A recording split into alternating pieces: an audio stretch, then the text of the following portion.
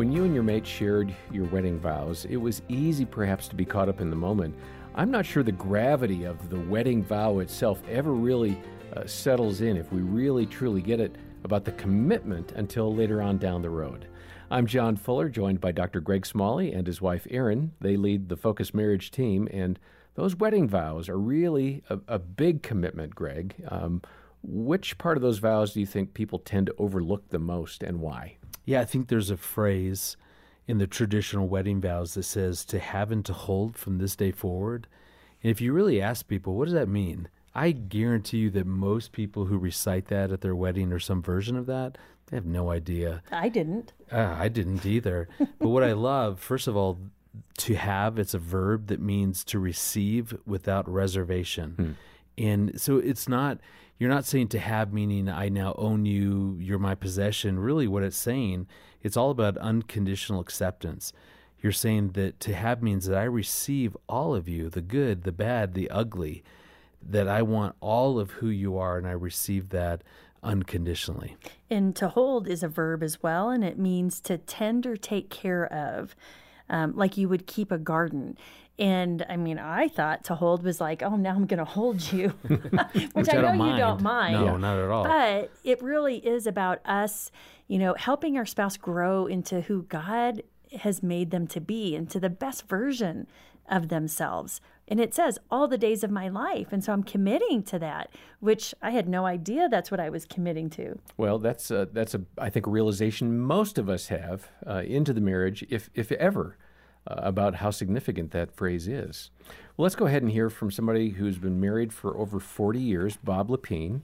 He and his wife, Marianne, are a delightful couple. We've spent some time with them, and Bob, along the way, has counseled a lot of couples. And here he is talking with Jim Daly about the power of true commitment in marriage. Let me ask you, Bob, another concept that you mentioned in the book is the fact that marital love needs to be tenacious. I love that.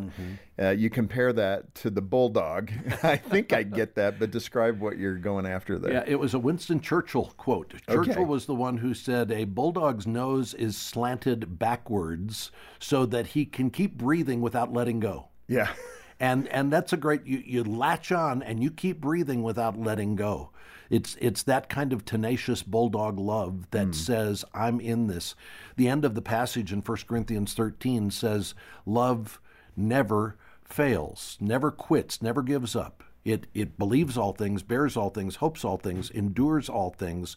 There is this tenacity with love that says, I'm not going anywhere. I've said to couples for so many years, I've said, if I told you today, the car you get when you get married, this is the only car you'll ever have for the rest of your life. That's a problem. Well, two things would happen. First of all, you would take better care of that car than you take care of your car now, because you go, I got to take care of this. It's the only one I'll ever have. And you would have chosen more wisely. The Pinto is not going to make it. But the second thing is, when it breaks, you'll take it in and get it fixed. Yeah. Because you need the car. Yeah. Well, if we would start off by saying, this marriage is the only marriage I'm ever going to have, and so I'm going to take better care of it. And when it breaks, because you'll go see a counselor, go see your pastor, get some help, you can fix it. Don't just, most couples wait until they've lost hope and they don't know where to turn. No, when things get bad, go and say, look, we need a tune-up, an alignment. We're in the ditch and we need a tow truck to tow us out. That is so good. And I don't know what keeps people from going. I mean, it makes total sense, Pride is what keeps It's a pride thing, isn't it? It really is, yeah. Bob, I was going to jump on that bulldog analogy because in so many ways, the older I get, the more I realize the Lord's simplicity with life. He shows us his love through marriage. And what he wants to do with us. Yeah. He shows us humility through child rearing, right? You think you're so good? Well, have a couple of kids and we'll see how that goes. And the point of that is the Lord's love is like that bulldog. Exactly. He's never going to let go. In fact, Paul says that. He will never let you go. He's got you.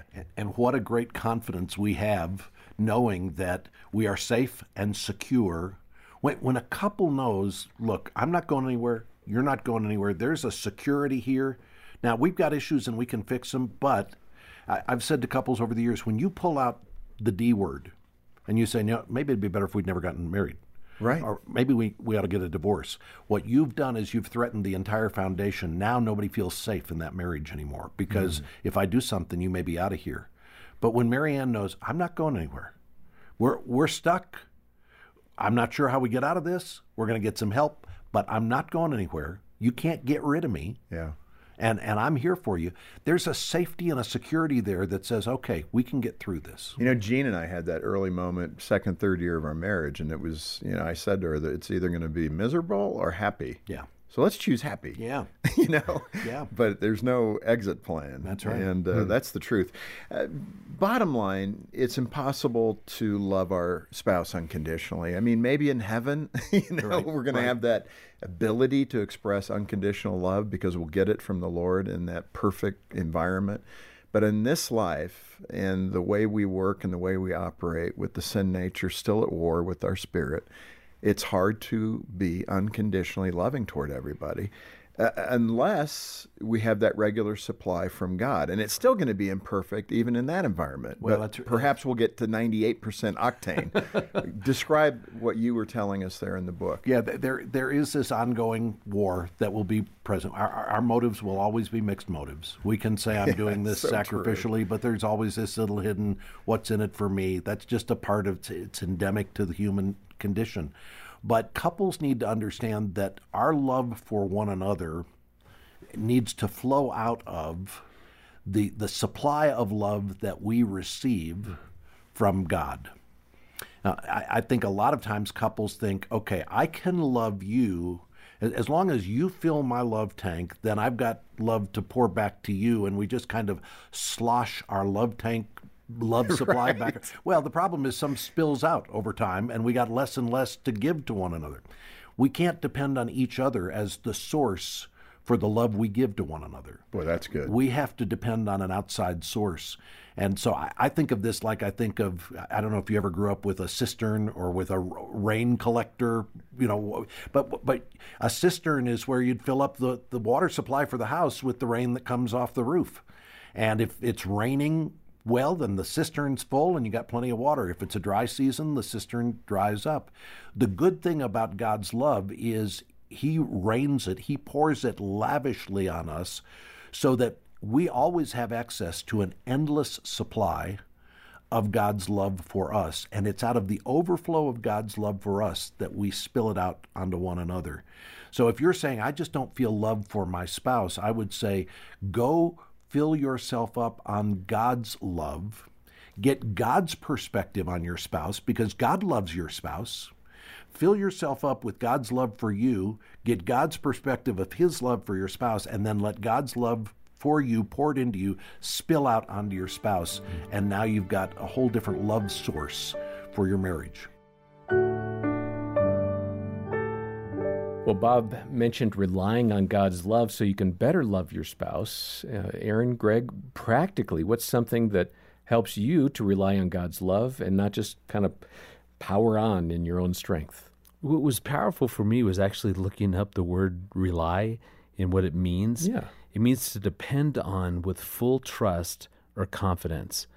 So I think that's such a perfect posture to have with God, is that I really can depend on Him with complete trust and complete confidence.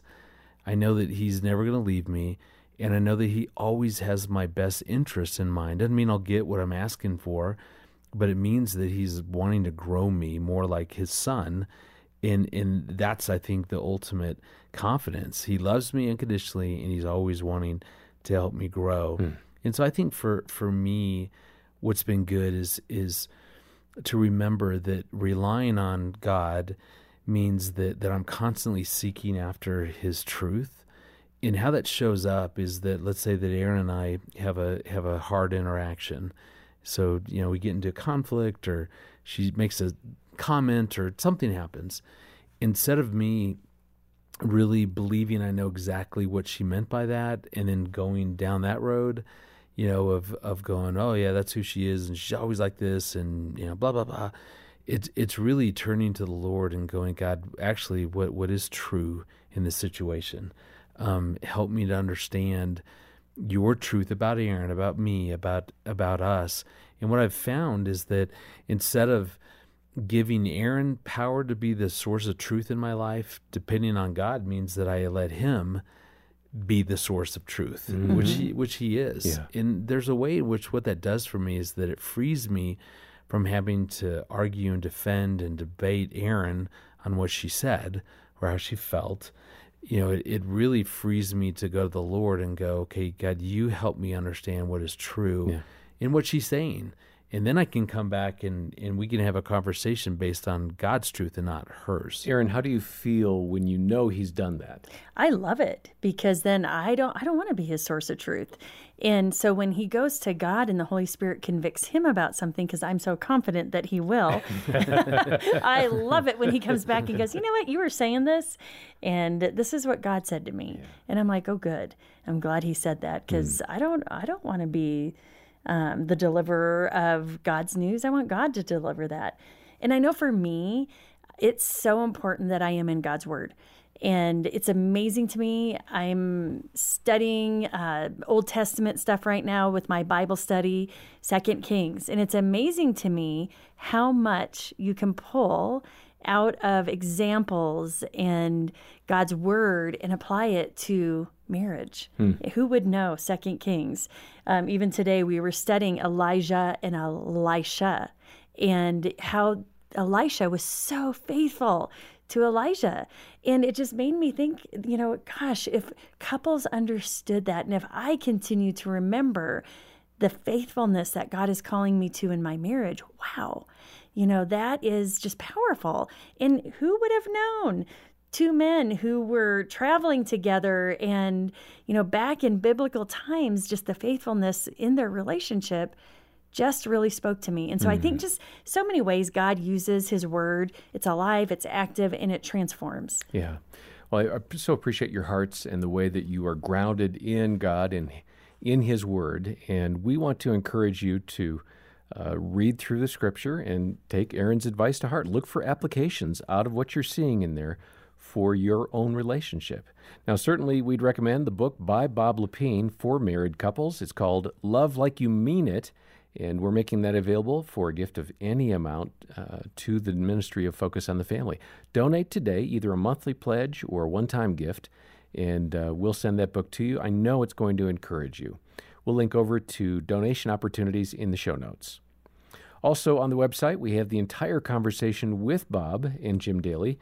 It includes what you heard today and so much more, and we'll link over to that in the episode notes as well. Next time, we'll hear more from Bob Lepine. He's going to be offering hope to those who didn't have a good marriage modeled for them by their parents. For now, on behalf of the Smalleys and the entire team, I'm John Fuller, and thanks for listening to the Focus on the Family Marriage Podcast.